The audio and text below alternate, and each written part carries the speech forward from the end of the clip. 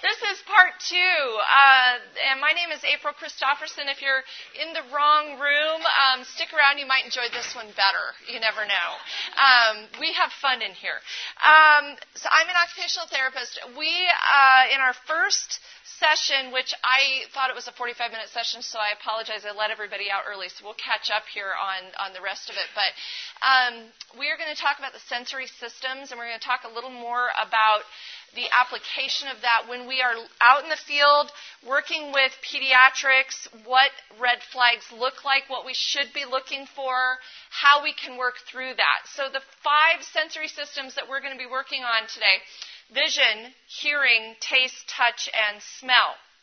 So let's tackle vision. Our vision system allows us to see and perceive the world in its beauty. So let's look at some of the red flags and how to help with vision. So when you look at a child of any age, really, or an adult of any age, there are some things that you want to be looking for. And again, I will put this PowerPoint online for those of you who might need more information. So this projector is out of focus. And this is the, I think that's the remote for it. Okay, so a child that appears distracted while reading or doing puzzles. When I'm in the clinic and a parent comes in and says, and I will start to ask questions about development, and I'll say, what things does the child like? Does he like books? No, he hates books. He'll just chew on books. He won't really look at books. Does he like puzzles? No, he hates puzzles. That's a red flag for me, because books and puzzles, those are necessary precursors to visual development. They can't find things in a messy drawer or in a cubby. These are kids that their whole world is a mess. And, I've had friends like this, like where I'll go to their house and I'm like, how do you find your bed? And it's very stressful for me because I'm a little more type A than that. I'm guessing my speech therapist friend is a little more type A than that as well. But these are kids that they have poor ability to see things in a messy environment. They tire very easily. So we've had a lot of stuff up on the screen the last couple of hours, and you guys are looking at a screen. A child who has delays with the visual system will not be able to process very well what's up on the screen. He's hungry. Go feed the baby. They're decreased with their eye contact. In the first session, I talked about how by the age of 6 months, I could typically tell if a child was at risk for something like autism. Those are children who will not make eye contact. A child who has reactive attachment disorder or who has had trauma or been abused at a young age. Children who have sat in an orphanage or in a crib and they've only been swaddled, but they've never had eye-to-eye human contact. These are children who are at risk for visual issues. And let me tell you what happens with these kids. By about age 6 or 7, the teachers are going, he's delayed with his reading. He's not able to write. Okay, so we have got to make sure that at an early age we're looking for these red flags. So a child who is swaddled, a child who is nursed or given a bottle in a nurturing environment, which we would all love to see, but we know different, right? We know that there are children that don't get that swaddling, they don't get that eye-to-eye contact. Well, right here, from a very early age, when that baby first makes eye contact with mom or dad, that is developing the vertical eye ocular motor control, okay? That is important because if that doesn't develop, those of you sitting at a table and taking notes today, you won't be able to look at the screen and then look back at your notes and look back up and find what you're taking note of, okay? So the ocular motor development starts at a very early age. These are kids that behave better in natural light, okay? And for the life of me, I can't figure out why hospitals and schools put fluorescents in every room. It's crazy to me because I prefer to work in natural light. I'm blessed right now because I'm not under the fluorescents, but studies have actually shown that fluorescent lights increase migraines. They increase your eye's ability, they decrease the eye's ability to maintain focus, okay? So from a standpoint of, tiring your eyes out, working in fluorescence all day is a big deal. So I always tell teachers, turn the lights out in your room and just put up, like if any of you were teachers, put up like a table lamp or something else or a floor lamp. Or like if it was up to me, I'd have all the fluorescents off in here, but this side of the room doesn't have any lights, any windows. So just try to work in natural light. And these are also kids that can't copy. They can't copy shapes. So in the first hour, we talked about by the age of about 3 and 4, kids are starting to copy circles and they're drawing lines and they're starting to cross midline. These are kids that can't do that because visually they are not able to configure those. Okay, so some ways that we can help with these kids: decrease the classroom visual stimulation. This is a great room for decreased visual stimulation. You don't have a lot going on in this room. But does this look like a typical room that a child who's 6 or 7 would be in for school? The answer is no. I'll answer that for you. I know you were thinking it, but I'll go ahead and answer it. Typically, kindergarten and first grade teachers, they have everything in their room because it's pleasing to the eye. Parents like to walk in and they like to see that the teacher has put some effort into the bulletin board and that there are fun toys and things like that. But a child who has some visual delays, they need less stimulation visually. These are also kids who can't listen and look at you at the same time. Again, a red flag for autism. So children with autism can listen or look, but not both, because the auditory motor pathway is not developing the same way. There's a white matter difference in the brain and how that has developed. We're going to talk about that a little bit more. So minimizing clutter.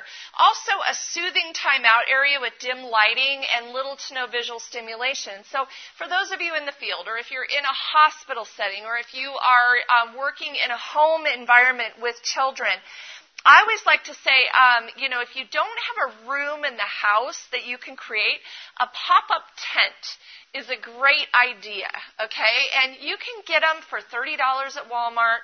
And if you can't afford that, that's okay. Go to an appliance store and get a refrigerator box.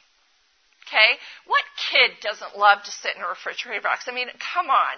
I love getting refrigerator boxes. I did probably a whole month of therapy, and every kid would come in and they'd want to do something in the box, okay? So that's a great way to do it. You can also create your own little, shelter out of cardboard or, blocks or whatever. If none of that seems to help, you really need to refer for a vision exam. And let me talk you through this. This is not an acuity exam. This is my pet peeve. So an ophthalmologist or an optometrist is going to be looking for acuity. That is how clearly you see. This side of the room, you are not seeing my screen very well, right? So your acuity, if it, is off. This side of the room, you have a clear screen. That's very different than ocular motor. Okay, so I would tell you that close to 80%, if not more, of the children that I've evaluated over 25 years, have had some sort of ocular motor delay. And ocular motor delay is similar to if my right arm works but my left arm doesn't work. Okay, so you have got to test ocular motor individually. Your eyes work together. That's how God created them, is to work in tandem as a team, but you do have a dominant eye. But that eye dominance should not be overwhelming as a child, okay, or even as an adult. Because if you have one eye that is much stronger than the other, do you know that your brain will actually turn off the information for the other eye and go, my resources are being wasted with this left eye. We don't even need it because you're not processing any information coming in through the left eye. So when I test for ocular motor, I put a patch on one eye, I test all the movement. I'm testing vertical, I'm testing horizontal movement. I'm looking to see, can the eye move across midline? Can it smoothly move? Okay, so again, if the eye is not smoothly moving, how is that helpful when you start to read? Okay, think about being on a roller coaster and trying to read Fitzgerald. Okay, or The Great Gatsby, something that you have to actually think through, or Jane Austen, Old English literature. Think about being on a roller coaster and trying to read that. How hard would that be? Okay, a child with ocular motor delays, that's what it's like. They can't keep their eyes where their eyes need to be because it's not strong enough, okay? So the eye muscle, it's a fine motor muscle. You have muscles in your eyes, we all know that, but have you ever really thought about that? So each eye individually has to move smoothly in the plane of motion, both up, down, vertical, okay, on a horizontal and a vertical. Then the other eye needs to move the same way. Then we team the eyes. When you go to an ophthalmologist or an optometrist, they're only looking for acuity. They're not looking for movement. So the parents that say, oh, he's fine, I just had his eyes checked, he doesn't need glasses, but he can't read, I always look at eye movement, okay? Because it's not tough to correct. So if my left side was not as strong as my right side, what would my physical therapist tell me to do? Strengthen my left side, right? Okay. Same thing with the eye muscles. We're not talking about becoming vision therapists. We're not talking about becoming, experts at this. These are just little things that you can do. I will tell you that the kids that we were able to correct the ocular motor movement of their eyes, they went from having diagnoses of dyslexia to being okay, because people forget to think about those small motor movements. Okay, let's talk about hearing. So hearing, our auditory system allows us to hear and sense the world around us. Let's talk about some red flags with hearing. Children who have hearing issues or who have sensory processing related to the auditory cortex, the child is going to make a lot of noises. What they're doing is when they hum, they are actually getting bone conduction input into their body. Okay, that's input. They can't recall or follow directions. How many of you with children get really, really tired of having to tell your kids more than once to do something? Okay? A child with auditory processing delays or disorder is a little different than that child that just forgets occasionally. So, listening is an active process. Listening is active. Hearing is passive. I can hear a gunshot, I can hear a car go by, and I can't control that. My brain, the auditory nerve in my middle ear is going to tell my brain that was a gunshot, that was a car. Listening is an active action. So I have to listen, I have to process. So a child that frequently cannot recall or follow directions may be at risk for this auditory processing delay. And I'll give you an example of that. This might be the child that you tell them to do 3 things in the morning. Get your backpack, put your shoes on, and put your lunch in your backpack. Okay? And 5 minutes later, they are playing with something in their backpack. Because what they remember is backpack. Okay? They're not able to recall the 3 steps. Get your shoes, put them on, put your lunch in your bag, all of those things. These are also kids that continue to have a startle response to common noises. Babies have a startle response that gets integrated at some point that, it goes away. But these are kids that continue to have a startle response. They'll cover their ears. They will talk loudly or shout. So my husband right now has a sinus infection, and he's a big guy, and he has a really booming voice. And when he's in the car and he's on a conference call, he yells.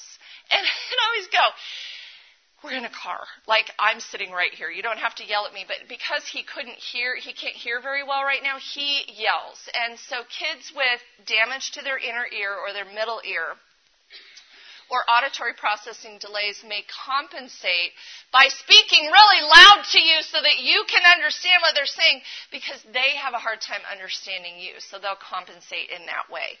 These are also kids that cry or get angry when the classroom is noisy, and you won't even, it's really not something that you would think about. Like, this kid always cries at 11:55. Well, what happens at 11:55 in the classroom? Everybody is getting ready to go to lunch, and there's a lot of activity, and there's a lot of noise in the classroom. The bell is going off. So if we can look at the correlation between activity and why the child is not able to hear it, and then control that, one of the things that I will do with children is I will prepare them. So 15 minutes before the bell goes off, Timothy, the bell is going to go off at 11:55. I just want you to be aware, and I want you to prepare for that. And then at 11:50, Timothy, the bell's going to go off in 5 minutes. Are you ready for the bell to go off? Yes, I'm ready for the bell to go off. That really helps to understand, that I've got to prepare my system for that. The child will also accuse you of yelling at him or her. So my oldest son, who I've talked a lot about, he's absolutely a great guy. I don't want you guys to get the wrong impression of him if you were here in the first session, but he had frequent ear infections. And kids that have frequent ear infections will have scar tissue buildup, and they have a hard time then with their processing of information, because it does sound like they're, a lot of times when you're speaking to them, it's as if you're underwater or they're underwater. They can't clearly hear. And these are kids also that get the end of what you're saying, not usually the beginning. Auditory processing as well.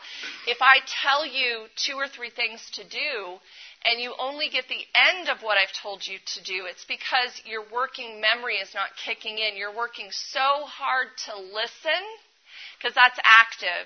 You're working so hard to listen that you can't recall the steps of what I've told you, okay? So here's some things that we can do. We can use headphones, and I'm not talking about earbuds. Earbuds need to be used only on an airplane if you're watching a movie, and maybe not even then. But we need to use the whole ear to cover the whole ear. So your ear has purpose. You've got your pinna on the outside, and the purpose of this is to filter the sound as it comes in. So it's protecting your outer ear, your middle ear, and your inner ear, which goes directly to your auditory nerve, which is your 7th cranial nerve. Okay, we have to protect that, all right? And your outer ear does that, all right? So if we're going to protect the ear and we're going to help filter some of the sound that a child is hearing, we need to put a headphone over the entire ear. Okay? Playing soft music with a steady beat or a metronome in the background to calm down. So kids that really, they're having a lot of adrenaline rush. They know that they're not listening to you, and this is going to happen over and over and over again. And then, when they do get home from school, they break down because they've held it together and they've had to listen all day. And, I've had it. I can't do it anymore. So, one of the things that I tell parents to do is if you pick up your child from school or if they ride the bus home, whatever works, is to put a metronome beat on that's about 40 to 50 beats a minute. And we're just going to listen to this. This gives you a foundation for your movement, for your thoughts. It actually slows you down. The human resting heart rate, the average is about 54 beats a minute. A child from the time they're conceived, once the auditory nerve has been developed, from a bone conduction standpoint, they are getting a 54 beat, or the tempo of the mother's heart rate. Okay, so let's just call it 54 beats. They are regulated by a tempo from a very, very early age. So children who are having problems with auditory that lead to behavioral problems, this is really, really one of those little known secrets. Play a metronome at the mother's resting heart rate. It'll calm them down like you would not believe. Or if you don't have a metronome, and let me tell you, most of us have smartphones. They're free apps. There's like 15 free metronome apps out there. And all you have to do is plug your phone into, to a speaker, and you don't have to do anything fancy. Don't go buy a fancy metronome, but you can. They're like $5, but I just use my phone. So that will actually really help to calm a child down. You can prepare the child ahead of time for what's coming. I'm going to be vacuuming. I'm going to be using the vacuum, so maybe this would be a good time for you to go outside and jump on the trampoline, so we're going to prepare. And listen, nobody said it was easy. I had to rework our whole family to accommodate my sensory processing kid, and then when my fourth child came around and he had sensory processing as well, it wasn't a big deal because I knew what to do. And honestly, it kind of sets up your home environment or the classroom environment so that it's a little easier to predict. That's one of the main things that these kids are having trouble with is they can't predict what's coming next. What sound is coming next? What do I need to be prepared for? Because they have an overactive startle response. The last thing you can do is refer for an auditory exam, but I will warn you that auditory processing disorder is not widely recognized. Why? We don't know. It's just not, it's not part of the DSM-5. The ASHA, the Association for Speech and Hearing, has not recognized it as a disorder as of now, even though we know that processing sound is something your brain has to do. They just won't call it that. So you can go for an auditory exam. If it's truly a hearing issue, that's great. Your audiologist will be able to help you. If it's an auditory processing delay, speech therapist, occupational therapist, or an audiologist who is trained in auditory processing disorder would be where you would want to go. Touch. Our sense of touch allows us to feel the world around us and plays a pivotal role in everything we do. So let's talk about this. Tactile red flags. Kids who have tactile issues have a constant need for personal space. They are either upset by light touch or they need more touch. Okay, there's two things here that can be going on. Remember, every brain is unique. God did that purposefully. Okay, no two people are alike. That's awesome. Not awesome, though, if you're like a teacher or a parent and you're like, what is it? What is it? These are kids that avoid dirty hands and textures. On the flip side, they're always dirty. Okay, they're always dirty. They won't wear clothes with tags, jeans, underwear, and shoes. I have had multiple children, especially little girls, who all they will wear is dresses and they will not wear their undergarments. That's a risk. That, especially in our world today, that's a huge risk. You can't send a child to school. You just don't want that ever because, we do have predators in our world today. And so getting them to accept texture is really sometimes very hard. These are kids that refuse to let you wash their face, and this is beyond. No baby or no toddler likes to have their nose wiped. They don't like their face washed. Do you like someone to come up and wash your face? This is a little different than that. They really go overboard with their reaction.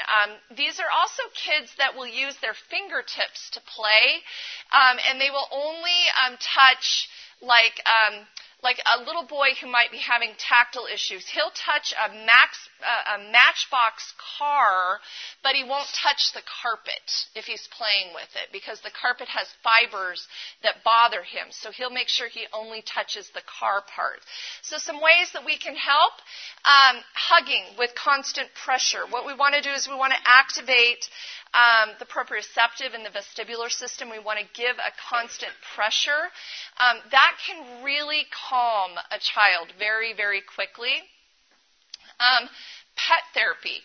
Pets are amazing for this, A child that falls in love with a pet, now they will tolerate the wet nose of the pet. They will tolerate the lick of the pet. They'll tolerate the different textures of the pet. So that's a great way if there's no allergies.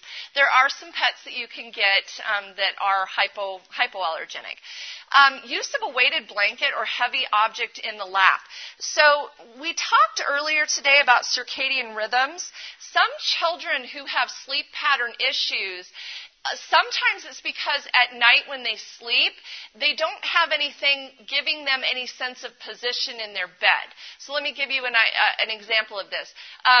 If you are asleep at night and you just have a sheet on you, you might not know where you are in the bed. You might roll off the bed, or it might not be enough pressure. You might get cold. You might frequently wake up.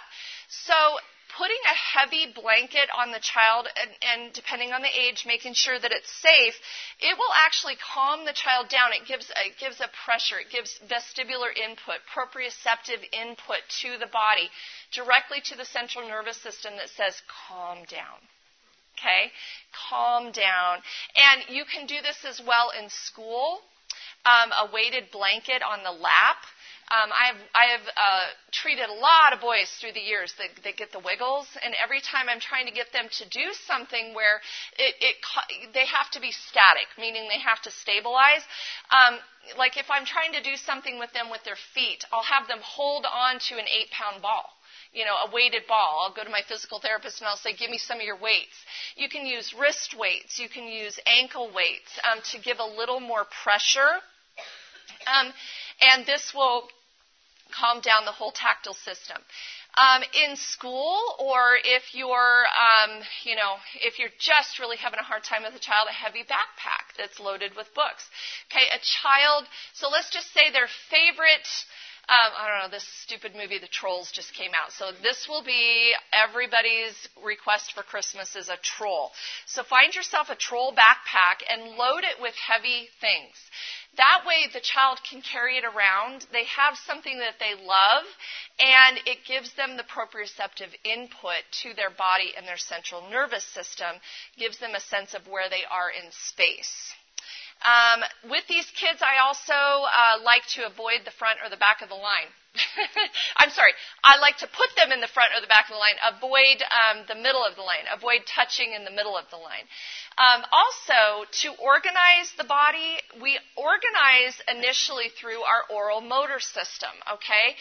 So feeding is how we organize as an infant. If you look at an infant who is upset or uptight, typically what will the mom do? She'll either look at, is he wet or does he need to be fed? And if neither of those are there, then usually, especially if they're teething, they'll want to chew or suck. They might need a binky. My oldest child chewed every antenna off of the old, I'm older, he's 23, so we used to have cell phones with antennas on them. He chewed off the antennas of every phone that I had because he was a seeker. He was what we call an oral seeker. So one of the things you can do, especially if a child is dysregulated, meaning they're behaviorally off, they're not able to stay self-regulated with their behaviors.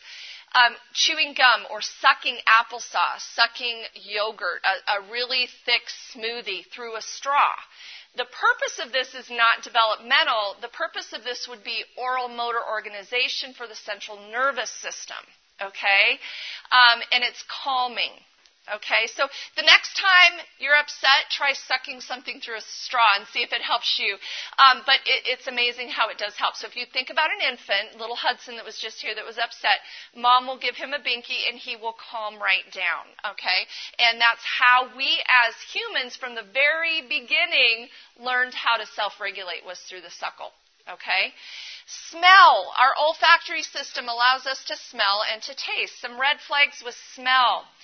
If you have a child who has difficulty with different types of food, very picky eaters, or they only prefer certain kinds of food. So children who have olfactory or smelling issues will prefer a bland food.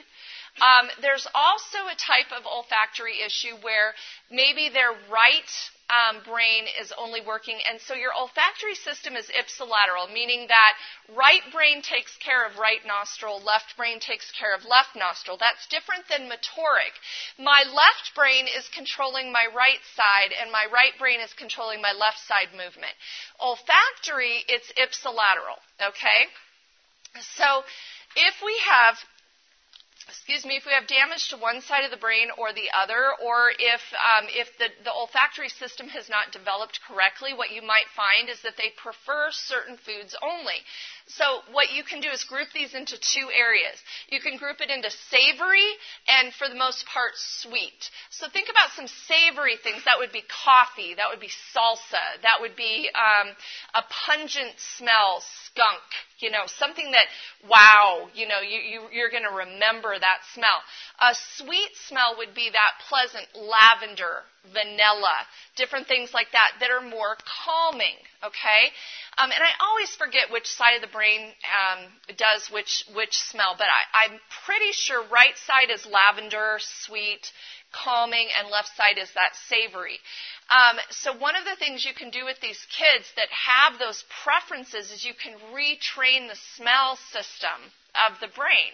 And we're going to identify 10 savory smells, we're going to identify 10 sweet smells, and we're going to work on that until we're able to identify them correctly, and sometimes that will reset the brain. The other thing we can do is limit exposure to smells. And, what's interesting, I love medieval history. I just love history, period.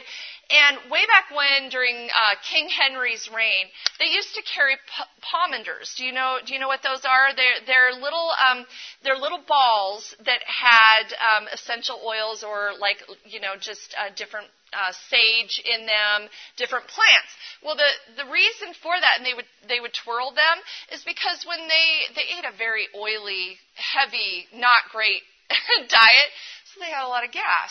So they would twirl the pomander to, just kind of make it smell better, for lack of a better word. It smelled very terrible.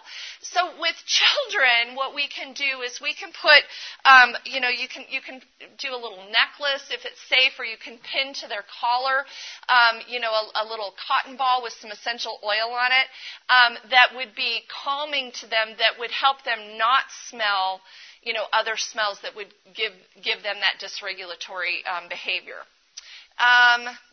You can play smell games, like I said, and then I like to tell parents and teachers to warn children before meal times, before pungent smells. So if you're going to be making dinner, let the child know there's going to be some different smells that you're smelling. What can we do to talk about this? So what I'm asking you to do is take a cognitive approach to this with most of these things. Even though a child won't realize you're taking a cognitive approach, and not all children will be able to tolerate the cognitive approach, would be, Timothy, we're going to be having dinner soon, and Mommy's going to be cooking some onions. I just want to let you know that. Do you want to smell them before I fry them? Have them get involved in the process. And if they're not able to do it, and remember, it's not going to happen in a day. It's not going to happen in a week. It's going to take time.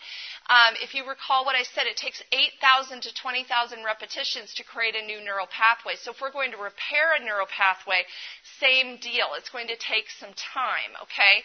It's not going to happen in one day, but warning the children and giving them a schedule does help. Movement. The proprioceptive system is part of our muscles, joints, and tendons that tell us what position our body is in. Some red flags for movement that you might see with children who are not developing typically.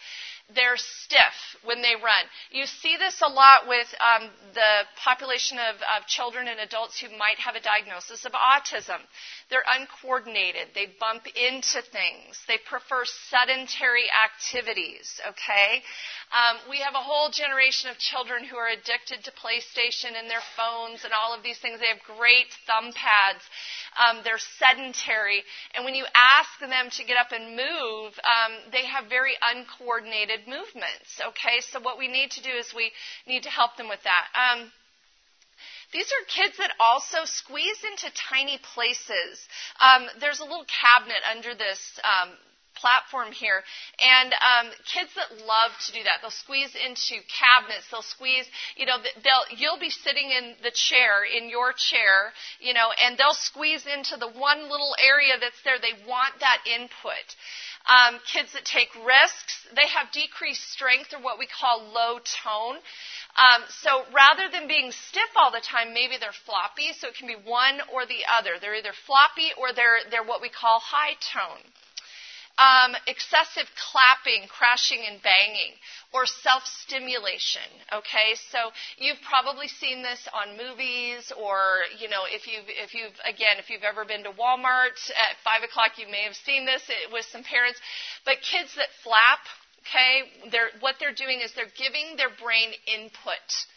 They're automatically giving it input. They're controlling the input. Kids that rock, kids that bang their head excessively, what they're doing is they're trying to get their central nervous system, that proprioceptive input. One of the things to be aware of with children who bang their heads a lot, especially the autism population or children with sensory processing disorder, is repetitive trauma to the brain. Okay, we talk about this with athletes. You hear this all the time with athletes. You hear this all the time. But we don't recognize is that children from a young age who have banged their head repeatedly for self-stimulation also have created those tau proteins in the brain that disrupt neural network integration and development. So what we want to be looking at as caregivers is if we have a child who is a headbanger, we want to be aware of that. That can actually lead to more delays that we're not aware of. You can have a child with post-concussion syndrome at age 2, and it can be self-motivated. They've done it to themselves because their body is saying you need more input. Okay, so just be aware of that. Some ways to combat this: doing large movement activities, crab crawls, elephant walks, bear walks. If you see a child who's W sitting, a W sit would be a child who is sitting on the ground and his legs are spread out this way, okay? So we have what we used to call Indian sitting, or crisscross applesauce, like this, okay, with our legs. This is what the legs are doing here. And what that does is it's a sign that we have low tone of the hips. We have external rotation going on in the hips, and this is not good, okay? This is weakness. What's that going to lead to? That's going to lead to an abnormal gait pattern when they start to walk, okay? So we never let your kiddos W sit. Some things that you can do would be gentle swinging and rotations, not excessive, but you're controlling the movement to just help, again, organize the central nervous system. Lifting books and boxes, helping, my oldest son, I always used to have him help with the laundry, and I would pile so much in the laundry, and I would have him take it upstairs because it gave input to the joints and the muscles, and it would help to calm him.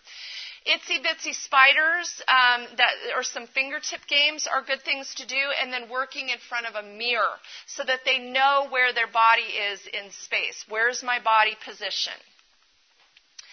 Okay, some other things. Kids with poor movement patterns can have odd body postures, difficulty with fasteners. These are kids that need the Velcro shoes. They can't tie their shoes, and that's okay, but it is important that we learn to tie the shoes. It is important that we learn to zip our coats and things like that. Sloppy, messy eaters, because from a young age they never had the correct development from an oral motor standpoint.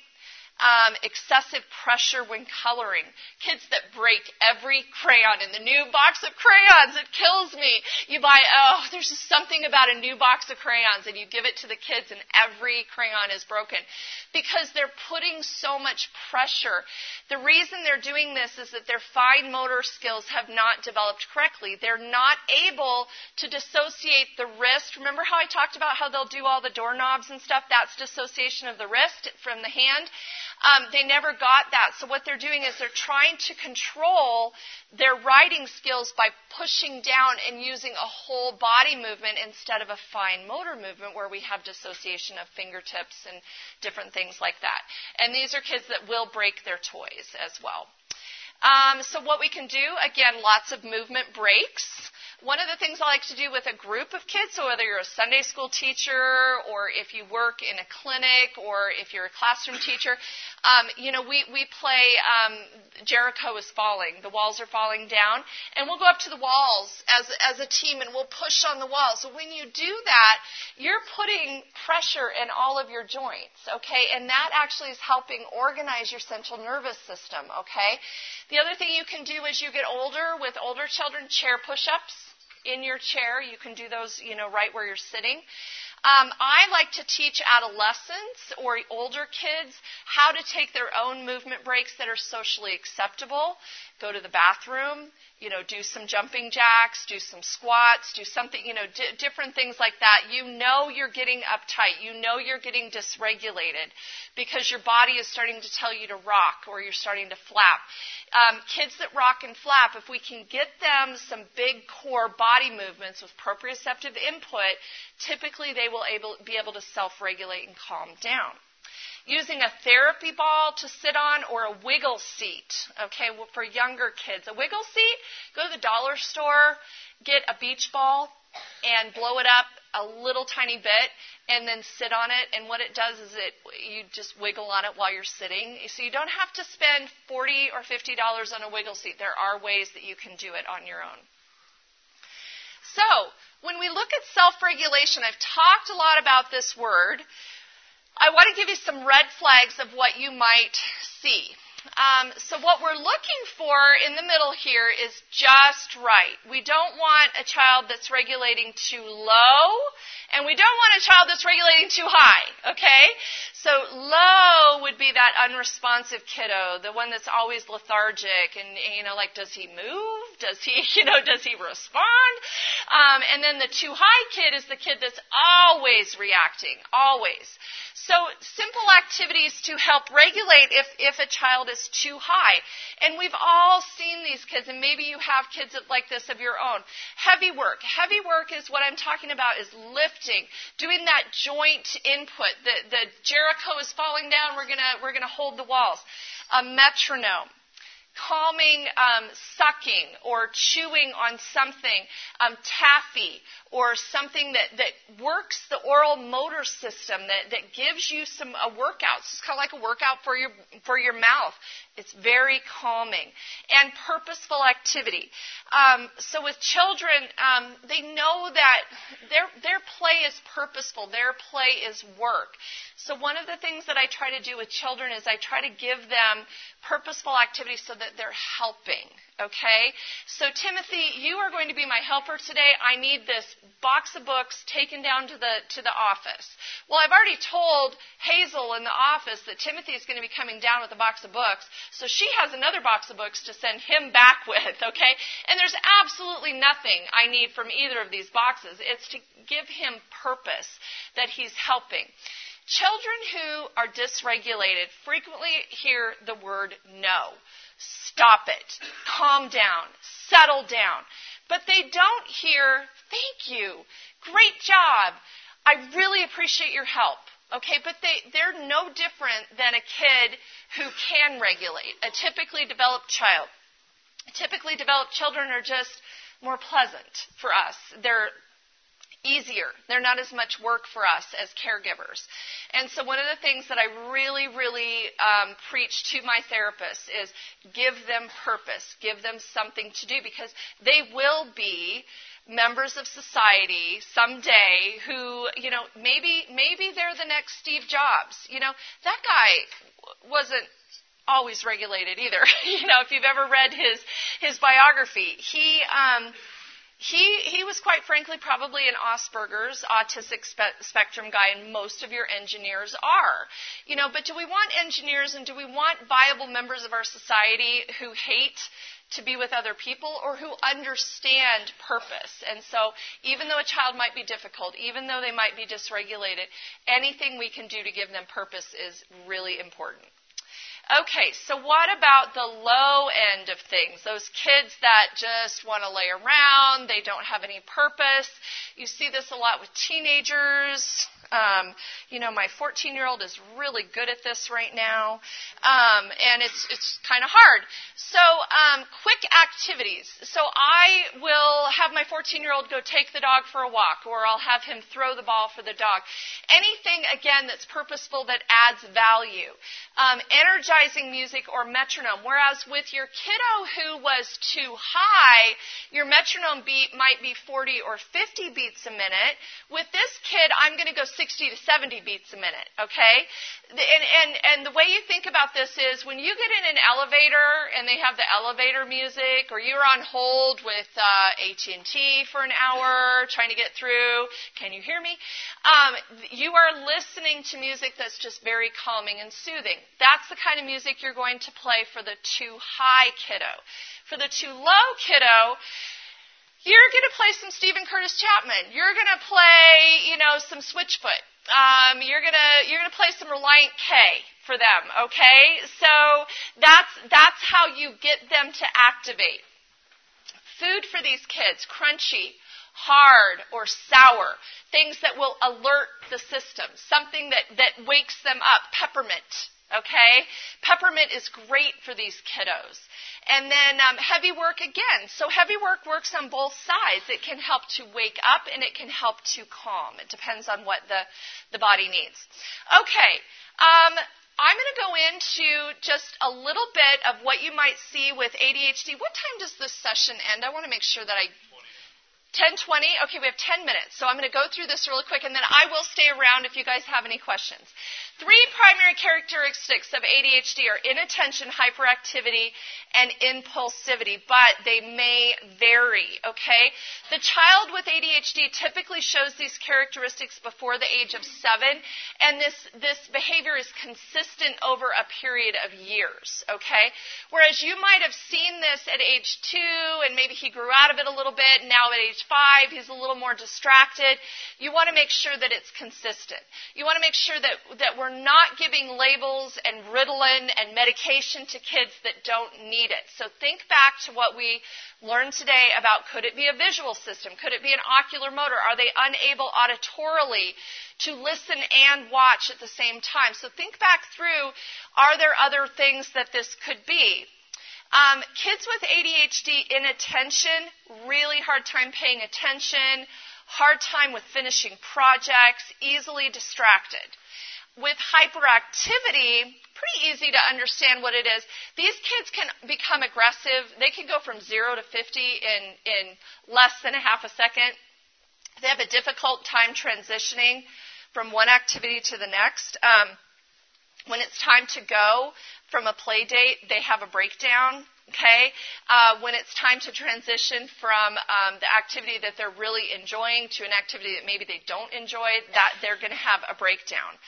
Impulsivity, these kids are they're quite interesting. They're the ones that have no filter.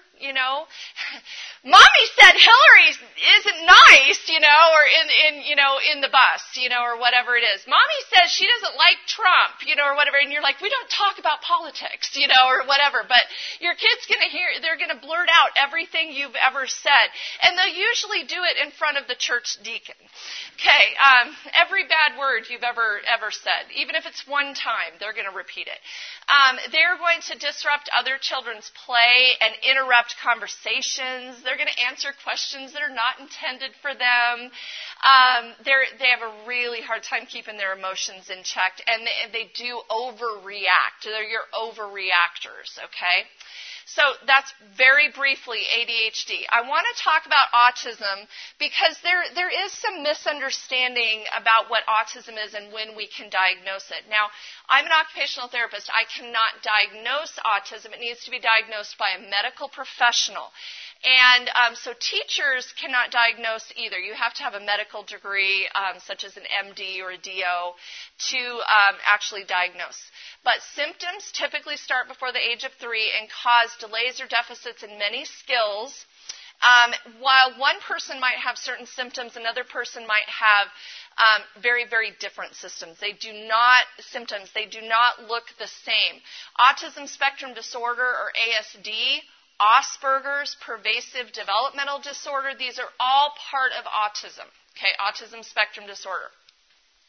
So we talked a lot about this already, but communication, language might be very slow to develop. If they're verbal, they might not know how to sustain a conversation. By the time a child with autism has been through the system, or they've been in school for several years, like a 13 or a 14-year-old, they will know that they need to look at you when you're talking. They just won't be able to process correctly the social skills that are going on, okay? They do struggle to label places, people, and things. One of the marks of autism is that a child with autism, they seem to be aloof. They seem to be cold. They seem to be non-emotional. And one of the things that we're learning is it's because the white matter differs in their brain. There's just some the way their neural processing has developed is just different. And they're also very aware of what's happening to them. So what's happening in my world is all I can care about. We teach our children from a very early age empathy. Say you're sorry. If you knock someone down, help them up. He's sad. Well, a child with autism doesn't understand emotions, and they have to learn what an emotion looks like. And so a lot of times what we're doing is we're helping them look at pictures. What would the emotion on this person's face be? Is it sad? Is it mad? And sometimes when a child with autism, or even an adult with autism, has a tragedy in their life or trauma, or if there's something that happens, they will have no empathy for anyone around them, because if they're okay, that's all that matters. There was a child that I was working with whose grandfather died, and he was very close with his grandfather, and his mom came in and she said, he's not crying, he's not grieving, there's no grief process. Well, for children and adults with autism, there typically isn't, because there's no need for the grief process.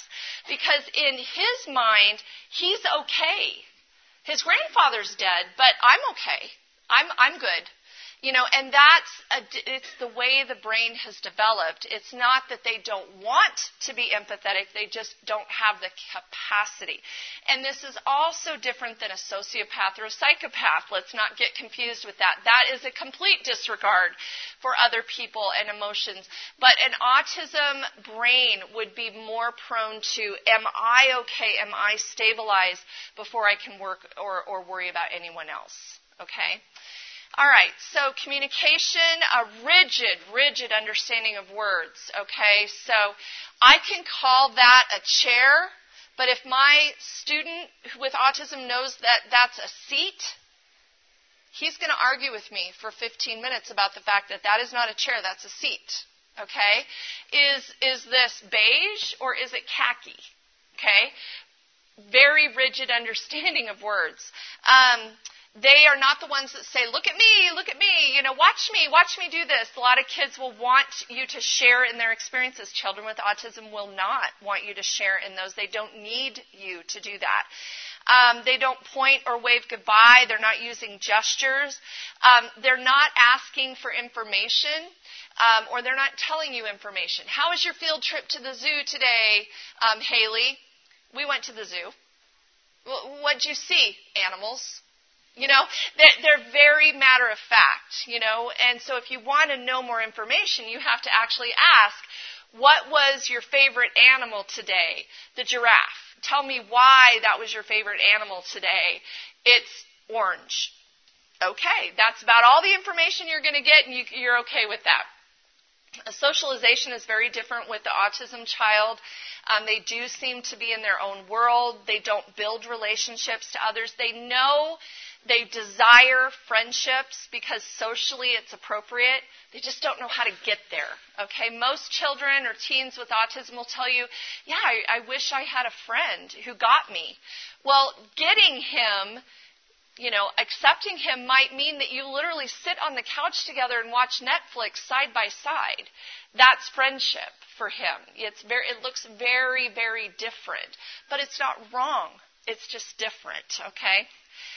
They don't demonstrate emotional reciprocity. They have difficulty with imaginative or pretend play, except they'll get stuck on, like if they're a Star Wars buff. They will play out every scene from Star Wars, typically over and over and over again, but they won't have any interest in Star Trek, okay? They won't have any interest in The Hobbit. It's just Star Wars, and there's something about it. Maybe it's the lightsabers or whatever, so they get very stuck on that.